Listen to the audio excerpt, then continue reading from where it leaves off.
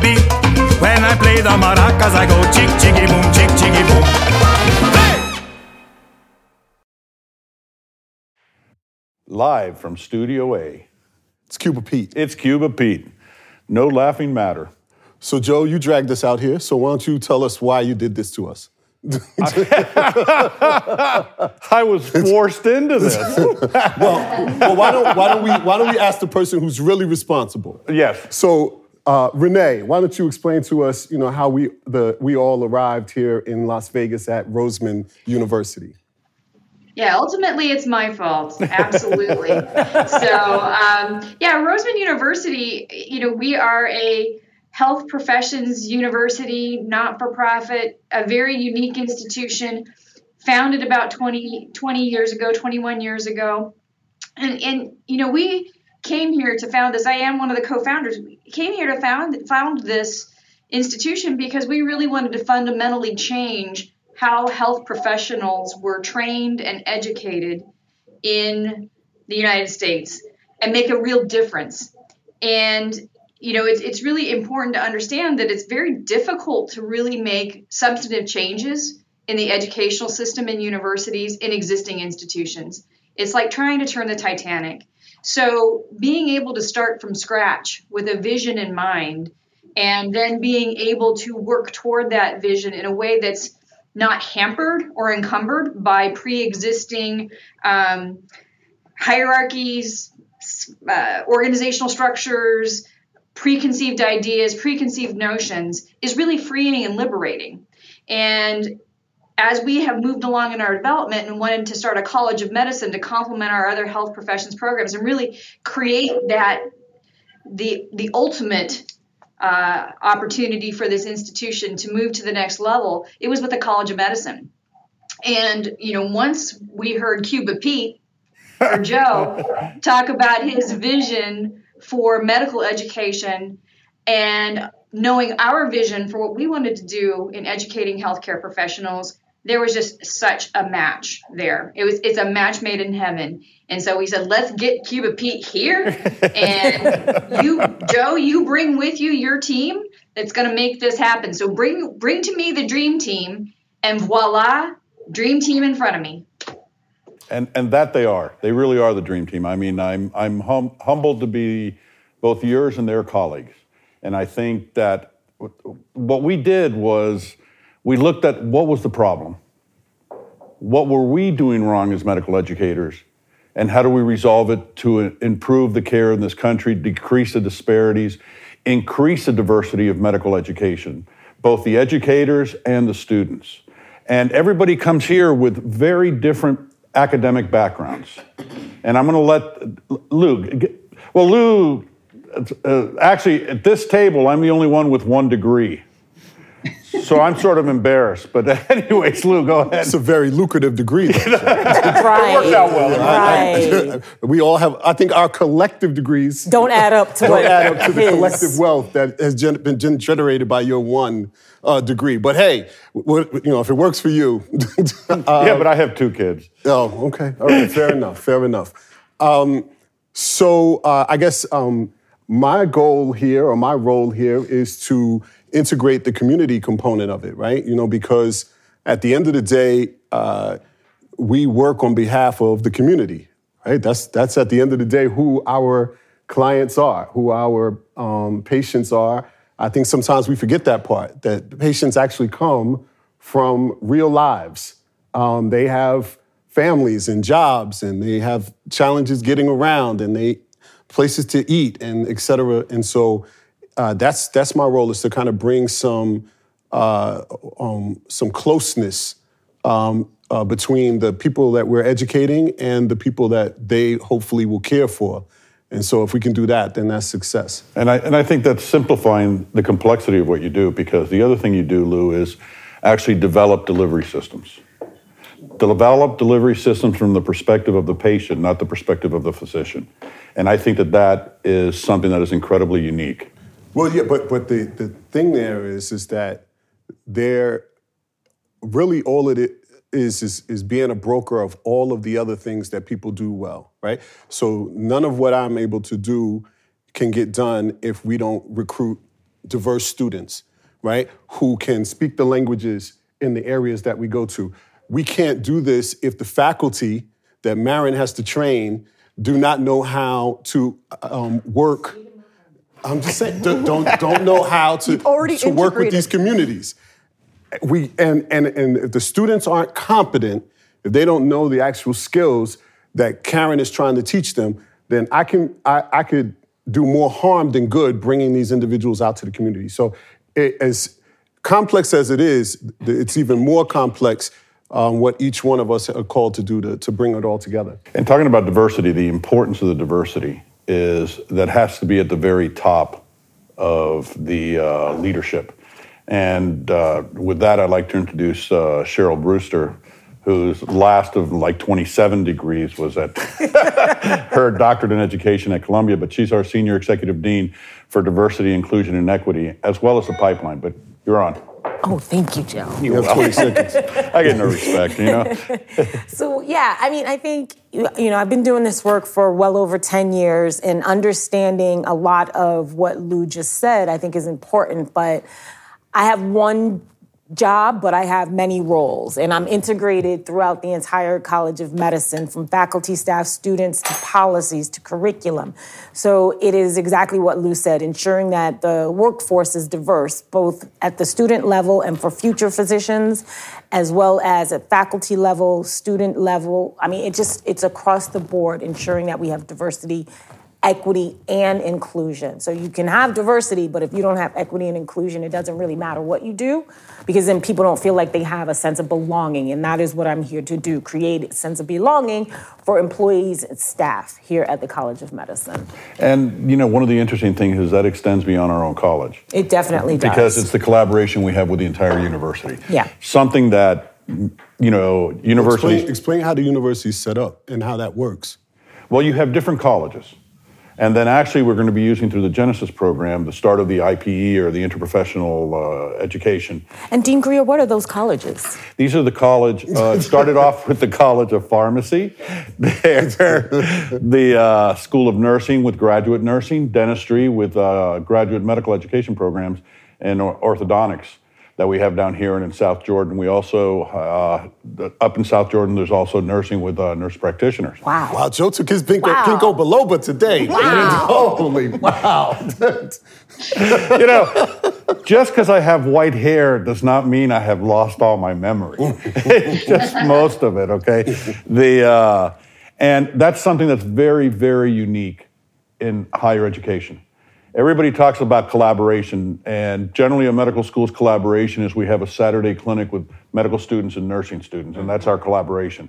We're talking about collaboration at all the different points. Actually, the importance of this collaboration is, Karen, why don't you talk about how you want to educate our medical students from a therapeutic perspective because of the School of Pharmacy. And Karen is our Senior Executive Dean for Academic and Student Affairs, and the only one of our team that has actually walked across the Alps. Slow jog. So my job here is to oversee the development of the curriculum and do as much integration as possible with some of the other health sciences colleges. That's one of the things that makes it exciting to be at a health sciences university, is that we can do some of these things together. Obviously, our first goal is just to produce really excellent physicians, but we want to do that in a way that really prepares them for the future, so that they understand the social determinants of health that are so important to our patients, that they develop a real comprehensive knowledge of basic sciences that's rooted in therapeutics. We really want to have them understand the mechanisms behind medications they're prescribing, other things that they're recommending to patients. And then and by the way, Karen, that is a very unique way of educating medical students. So the plan is to use that kind of perspective to really anchor that knowledge in a way that they'll be able to continue to refer back to during their practice. There's so much changing right now, or changing so quickly in medicine, that in order to stay on top of things, in order to stay current, like just look at what we have, with COVID, for example, right? All new vaccines, new mechanisms. It's really important to have those fundamentals so that you can keep adding to your knowledge base. and to do it in a way that really respects the student experience and makes sure that they have a great time while they're going through school as well. And what's important as we prepare the future workforce of physicians and other health professionals is the underlining importance that we all feel of both ethics and the ability of these individuals, if they're going to be change makers in the future, to be able to tell a story. And that comes with Dr. Maren Gillis, who is a philosopher and happens to chair the Cambridge Consortium for Bioethics and is one of the most respected bioethicists in actually the world. Thank you very much. I'm also Canadian, so I'm even more humble than... No one is humble that says, Oh, wait. I'm humble. You can't say I'm humble, right? How does that work? Does she come from a country that has universal health? She does. Oh, okay. What, pray tell, is that? I don't know. But by the way, if you go to Canada, don't ask for Canadian ham. They call it ham. Canadian bacon. Well, it's, Canadian bacon. Exactly. Well, it's exciting to come to Vegas and be back in the West, and it's exciting to be part of a place that values education. And when we talk about education, we're always thinking of the students, but we never really think about the educators. And something that is, from top down at Roseman is that the faculty themselves have to be prepared to be good educators, and that we're trying to tell the world that if you're a Roseman grad, that you can have a certain guarantee of a certain way that student's going to be, and it's because the faculty are prepared to teach them. And one of the things that, and I wanted to pick up something that was from what Lou was saying, when we're talking about the community and we're looking at where the patients are coming from, in a lot of health profession schools, and I've taught at a bunch of them, all health professionals care for patients and they want to have patient-centered care, but our perspective is completely different on that. And it's wider because you can respect a patient as a person, you can talk about family-based care, you can talk about the biopsychosocial model, but we're going a step beyond that. We're going into the social determinants of health, which unless you address those, we really can't talk about health at all, right? And we're not setting up our medical students who are graduating to be able to deal with the consequences of that in the world, and that's what they're going to be addressing, right? That's what's on the line for them. So we're preparing them for it with solutions, and because we want our students to be change makers. 100%, because one of the most important things is medicine is going to be going through crucial changes in the next couple of decades, and we see that because of COVID. It's not just the technology, but also the realization of these disparities which we've known. But which, by the way, it was 1985 when the very first report of minority health ever came out in this country. And it wasn't until the late 80s that it actually got funding for its appropriation. So the United States is not, it's sort of new at this game, but the reality is the disparities are embarrassing. Right now in America, your zip code, it's 100%. Your zip code is more important than your genetic code for your morbidity and your mortality, how long you'll live or how you will suffer. And we need to resolve these things. If we're going to be leaders in this arena, the expression of what happens in Vegas stays in Vegas. Well, what happens at Roseman, we want the world to know. And that's what it's exciting, being able to start from the ground up. Yeah. That's one of the reasons when, because I think we all remember, and when Joe came up to each of us and said that our lives were about to be abruptly changed, and we were kind of in shock, Yeah, and I remember talking to you, Maren, about it. I remember that, and I grabbed you in the hallway and I went, Vegas, Lou? Really? and what did I say, though? I remember what you said. You said, when are we going to have another opportunity? When are you said to me, when are you ever going to have an opportunity to be involved with an enterprise starting from the ground up, with starting a medical school? And then you also said to me, and when have you ever failed at anything? And I went, oh, Lou. He's a good butterer. It was all over. I went, oh, come on. It's true, though. I tell very, that very story true. a lot because, and I had been in Nevada before, and I love Nevada. I mean, I'm sure you guys, it's different. The mountains are pretty overwhelming, but every morning when I wake up and I see the mountains, I know, it's spectacular. It's very different. It's very different, but my God, they're glorious. It's inspiring. Yeah. It's inspiring. Now, I don't hike. That's Karen's department. She is like the in-house hiker. Neither do I. And she's silently on a mission to get all of us to hike. I'm recognizing that more and more each day. I am on a mission. Yes. I got new boots. I'm ready. Can you you explain your progress in this mission, Karen? Because I'm just curious as to why you are on that quest. Well, so far, not only has Cheryl come hiking, Cheryl has actually taken other people hiking. So I'm making slow inroads into the team. Okay. She saved my marriage. We've been married 40 years. Yeah, Janice has wanted me to go too. hiking. And I said, but you can go with Karen. And so she does. Such a so a romance began. Yeah, it did. However, I have to have a full meal prepared for them when they get back, okay? We work up an appetite, Joe. I didn't know there were so many supplies related to hiking, too. Apparently, Joe's been doubling down on supplies as well. Yeah, So backpacks, hiking poles, boots. Yeah, I got the poles, the boots. Yep. Renee, you hike, too. Oh, yes, she does. Her and Harry. Harry Rosenberg, the other co-founder of Roseman, was actually not just a hiker, but a mountain climber. and a glacier climber. To climbing like different peaks across the United States. And yeah, so he, I'm blanking on the name of the big peak in Washington State. Karen? Yep, Karen. Big peak in Washington State that he's climbed several times. So yeah, and he did sabbatical in New Zealand and spent tons of time hiking in the mountains in New Zealand. So he's a big hiker. So he's the one that got me into it. Wow. Yeah. Okay. We come from Miami, which is sea level. yeah, you got to get out of sea level. Right. But it's so inspiring out there.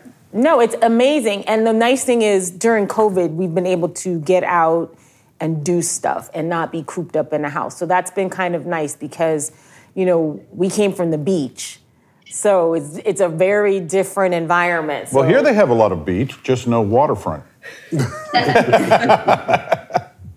So it's been kind of cool to do something different and allow us to get out and get some fresh air. It's been great. My wife, Janice, she really loves it out here. She really, really does. And, of course, it's always really nice not to have to worry about hurricanes. Yes, very much so. Although that wind last Saturday Was crazy. was 74 miles an hour. It was 1 mile an hour off of Category 1. The wind was so bad, and we didn't realize how bad it was, that Janice looks at me and goes, "Did you move the outside furniture?" I said, "No." So, Renee, what is the question you've always wanted to ask us, especially now that we've been here for a little while, that you haven't had a chance to ask? Well, you know, with you guys, it's interesting to talk with you all because it's like the sky is the limit with you guys. And you know what I appreciate about you all is, and I think, you know, as the co-founders, I think we feel some kindred spiritness with you all. Is it seems as if you guys don't put limitations on yourselves. Mm-hmm. And you know, it's like, okay, how do we make this happen? And so, you know, one of the things that's always inspired me is taking this sort of Stephen Covey approach, I call it, to how we're moving forward. And that's begin with the end in mind. That's, you know, right. One of the things that Stephen Covey has is 7 Habits of Highly Effective People. And it's amazing how much clarity you get from that, right? Because then you can see the end goal and you just figure out how to get there. So how has the journey been for you guys in the past, what has it been, 6-7 months that you've been here, in thinking about what the end's going to look like, and then your journey in planning on how to get to that end vision that you have? Let's talk about Genesis. I know that, for one thing, it is so exciting to be a part of this process. And that's the way we approach it every single morning. We approach it every single morning, and one of the rules we have is, even though I'm the dean, they all have to agree to disagree with me constantly. So we're good at that. They're good at that. But what it is you have these 4 incredibly intellectual, ethical, led by social justice, brilliant minds working together from different disciplines to make something work. It was like, you know, Lou figured out, how do you take social systems that look at families and medical systems that look at individuals and marry them into one so that we can make these systems work? Nobody thought about doing that. Karen is developing a curriculum that is, in my estimation, is going to be fantastic, beyond fantastic. A model. And being both academic and student affairs, she can marry both curricular and not curricular things to produce the very best physicians that we can. With Marin, we have somebody here that's going to be using learning innovations with studio design teaching, like the MIT Media Lab, hackathons, the arts, the cultures, to be able to produce a student that's not just the best clinician, but also one that can communicate appropriately to not just their patients, but to the general public as changes occur. But that can only be done if we have the proper pipeline, if we have the proper diversity, if there's somebody there making sure that our hiring processes within the medical school follow all these rules. We need to be the most professional, the fairest, the most ethical, the most compassionate. Even though in medicine we talk about empathy and humility, as Marin was explaining to me the other day, empathy is how you get to compassion. They are two different things. And for us, we really want the world to come here and say, oh, is that how you do it? What do you guys think? Yeah. I'm excited about how close and interwoven the work that typically I do is seen as external, right? It's like, in the past, it's been, Lou does that community stuff. And so, it's true, right? I mean, that's what I would always hear. Like, Absolutely. He does that community stuff, right? And so, it's been very, very, very rewarding to be able to sit with Karen. I probably sat with Karen too long because she then made me like co-curriculum. Co-chair of the curriculum committee. And so I, but the positive to that is that, I'm seeing all these exciting and innovative ways that we can weave the community into our day-to-day lives. And they don't have to be sort of tangential to what it is that we're doing. They're actually interfaced into it. And so the work around looking at practice groups and how we're going to have students organized in practices that will work with communities. Interprofessional practices. And interprofessional practices that have pharmacy students, dental students, et cetera, in it. The fact that we'll be able to show the benefit, the growth in a student by their actual ability to perform certain activities in the community is exciting to me. But it's a two-way thing, right? Because something that, from the beginning, when we all started to work with Joe, he always said, we are not going to helicopter with community. Universities and academic centers go in all the time, and what they're looking at community for is for data. Ends. We need subjects to study, and you go in with your grant, you study the people, you write your papers, and then you leave, and the community is going, well, that was nice. Yeah, right? well, meanwhile, you also took all of the money. And you took all the money, you took everything else. And so to look at the relationship between the university and the community, and from the get-go, we've always, in our minds saying the community are teachers of our students, right? They're co-educators in this. And you plan to make endeavor. them faculty. And, right. and we are developing a faculty line for them called Community Faculty Associates so that they can be developed as Roseman educators. Yeah. Mm-hmm. Right? And they are going to be, because they are part of the teaching program that we have. We couldn't do what we want to do without them as educators. And Karen wants to use some of the households as opportunities to do assessment on the... Right, absolutely. Right. Yeah, what I wanted to say is that, what you're describing, you've articulated it very well in just a small phrase. And it's something that I've latched onto. I think Joe was the first one that introduced me to it because it's really very powerful. You don't talk about a community-based medical school. You talk about a community-dependent medical school. And there's a huge difference there. Mm-hmm. And I think what it does is it really takes the arrogance out of the university approach to things and really says, look, we need you, community. And yeah, we hope and we want, our desire is community-centric to improve the community. as a part of the community. Right. But we acknowledge that we need you. You're part of us. We want to make you part of us. And that community dependency is a very different model from a higher ed ivory tower. It's not ivory tower. It's we're getting down and dirty with you all, and we want to improve your lives. Right. Yeah. And we know that when we go in, because we're a university, we go in with baggage. Right. So it's incumbent upon us to build trust. I'm sorry, Karen. Go ahead. Oh, I was just going to say, definitely, and trust and relationships, right? Not so with individual households and families, with community organizations, and with our hospital partners and our physician partners, who will be, key to the training of our medical students in the clinical areas, and to make them feel like they're also part of the family. Yeah. Lou was mentioning, sometimes things getting sort of siloed, or, this happens over here and this happens over here. And we really want to try to avoid that and have the most integrated curriculum management possible. The students only see it from their perspective, right? They're going to one medical school.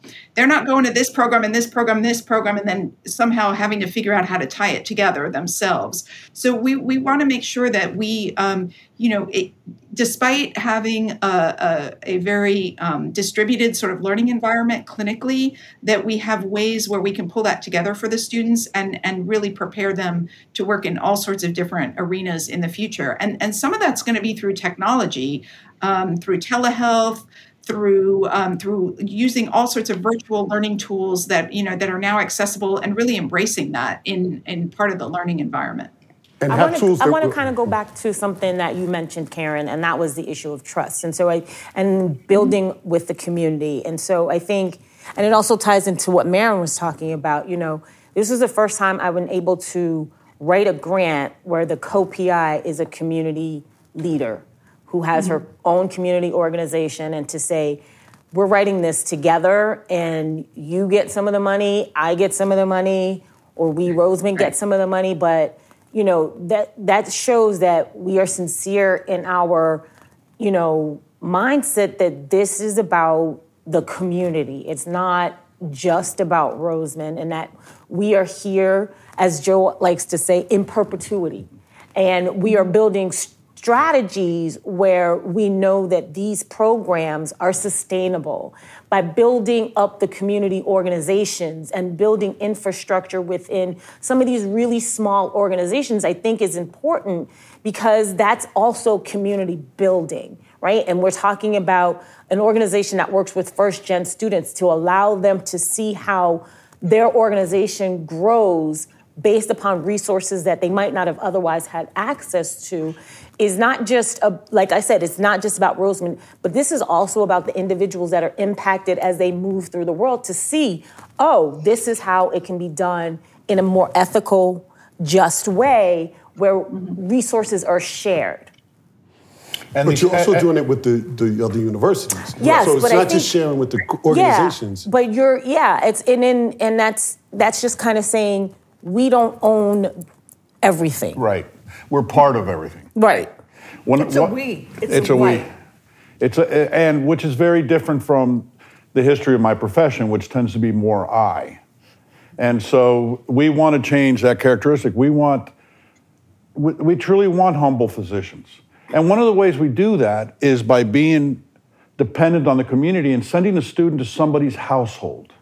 No longer is that patient coming into the ivory tower, but you're going to somebody's home, and you have to show respect, and you have to observe, and very different than any other medical school. They will be taking care of these families for 3.5 years, longitudinally. So they're going to see exactly what happens to individuals and families and interactions and all that. And one of the most important things that Lou had insisted upon at the prior institution we were at with doing this was the student is not allowed to ask, how do you feel? But what is your most urgent need?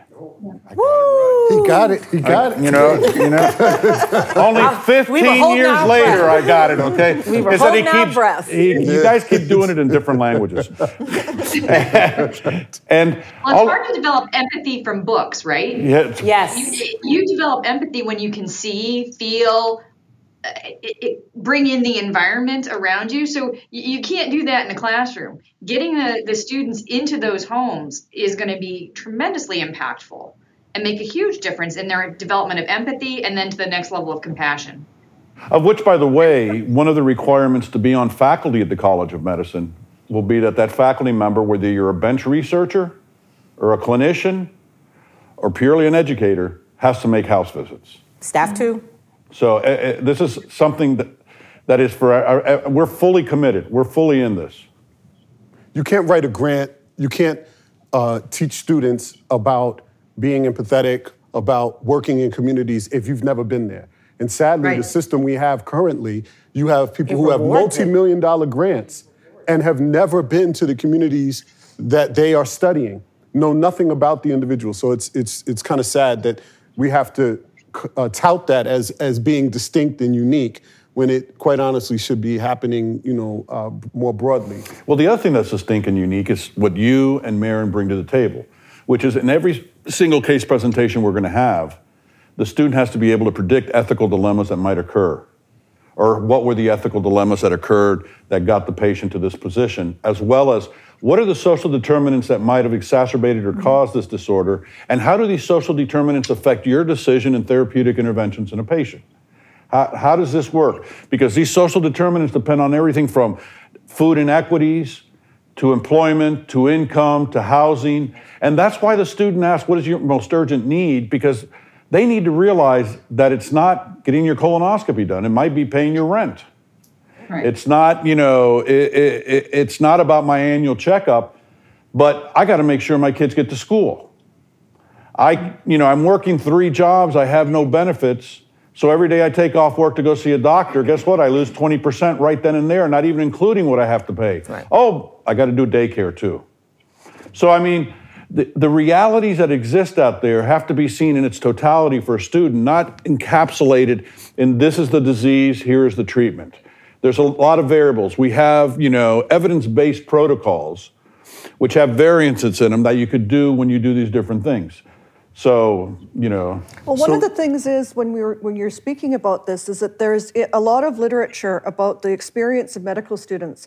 Once they come into medical school and the reasons why they want to come into a health profession, and it really is to help people. And that something happens by the time they hit their 3rd year where there's something called empathy erosion.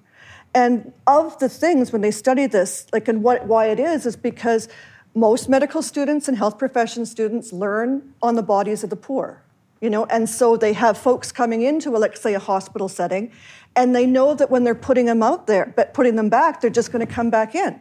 And it's very disheartening because the students go, what can I do? And you see that subsequently when they become physicians, because one of the things is when you apply to medical school, you say you want to take care of everybody. I want to help. Right. I want to help. You do a white coat ceremony. You take a pledge. You take an oath to do what you're going to do. 2/3 of your educational dollars are paid for by the public dole, which means that the public is paying for it. When you learn to do a procedure, you're learning to do that procedure most likely on an uninsured indigent patient in the hospital. When you graduate, you take another oath. And where along all this place, those that trained us to be physicians, do we go out and say, oh, you have no insurance, I'm not going to see you? Or we'll set up this little clinic for you here. So I look at that as, wow, we use people to train to be where we are.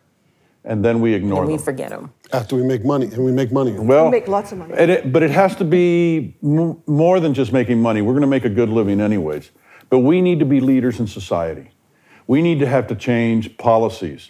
We need to say this is what needs to happen. And, the old thing of, I don't want to be like England or Canada. Well, every time I've gone to England and Canada, everybody boasts about their health system. For goodness sakes, during the Olympics in England, the opening ceremonies was about the national health system. That's not the most exciting topic, but they made it into a great dance, including using hospital beds. I don't know how they did it. I didn't even know the Brits could dance, okay? So Renee, close us out. Tell us what is if we were to close your eyes and see the College of Medicine in 5-10 years, what are you ambitioning to see? Well, what I'm envisioning is that when there is conversation about the top-notch medical school in the United States. You don't hear Stanford. You don't hear Harvard. You don't hear Yale. You don't hear Johns Hopkins. You hear Roseman, and you hear Stanford wants to be like Roseman. Harvard wants to be like Roseman. Yale wants to be like Roseman.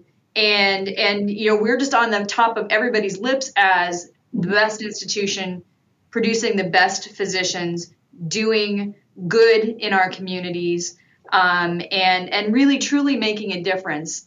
So that's what I see, and it's up to you guys. I'm watching.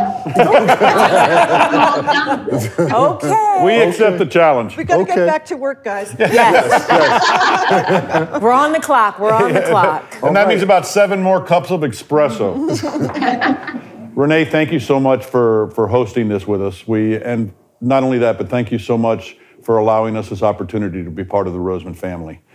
This is Cuba Pete, No Laughing Matter, and even when you're dealing with serious subjects like improving people's lives and producing the future workforce, there's always room for a little smile and a little laughter.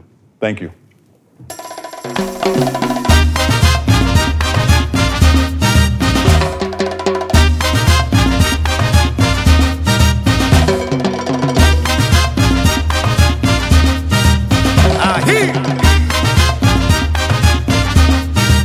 They call me Cuban Pete. I'm the king of the rumba beat. When I play the maracas, I go chick, chiggy, boom, chick, chiggy, boom.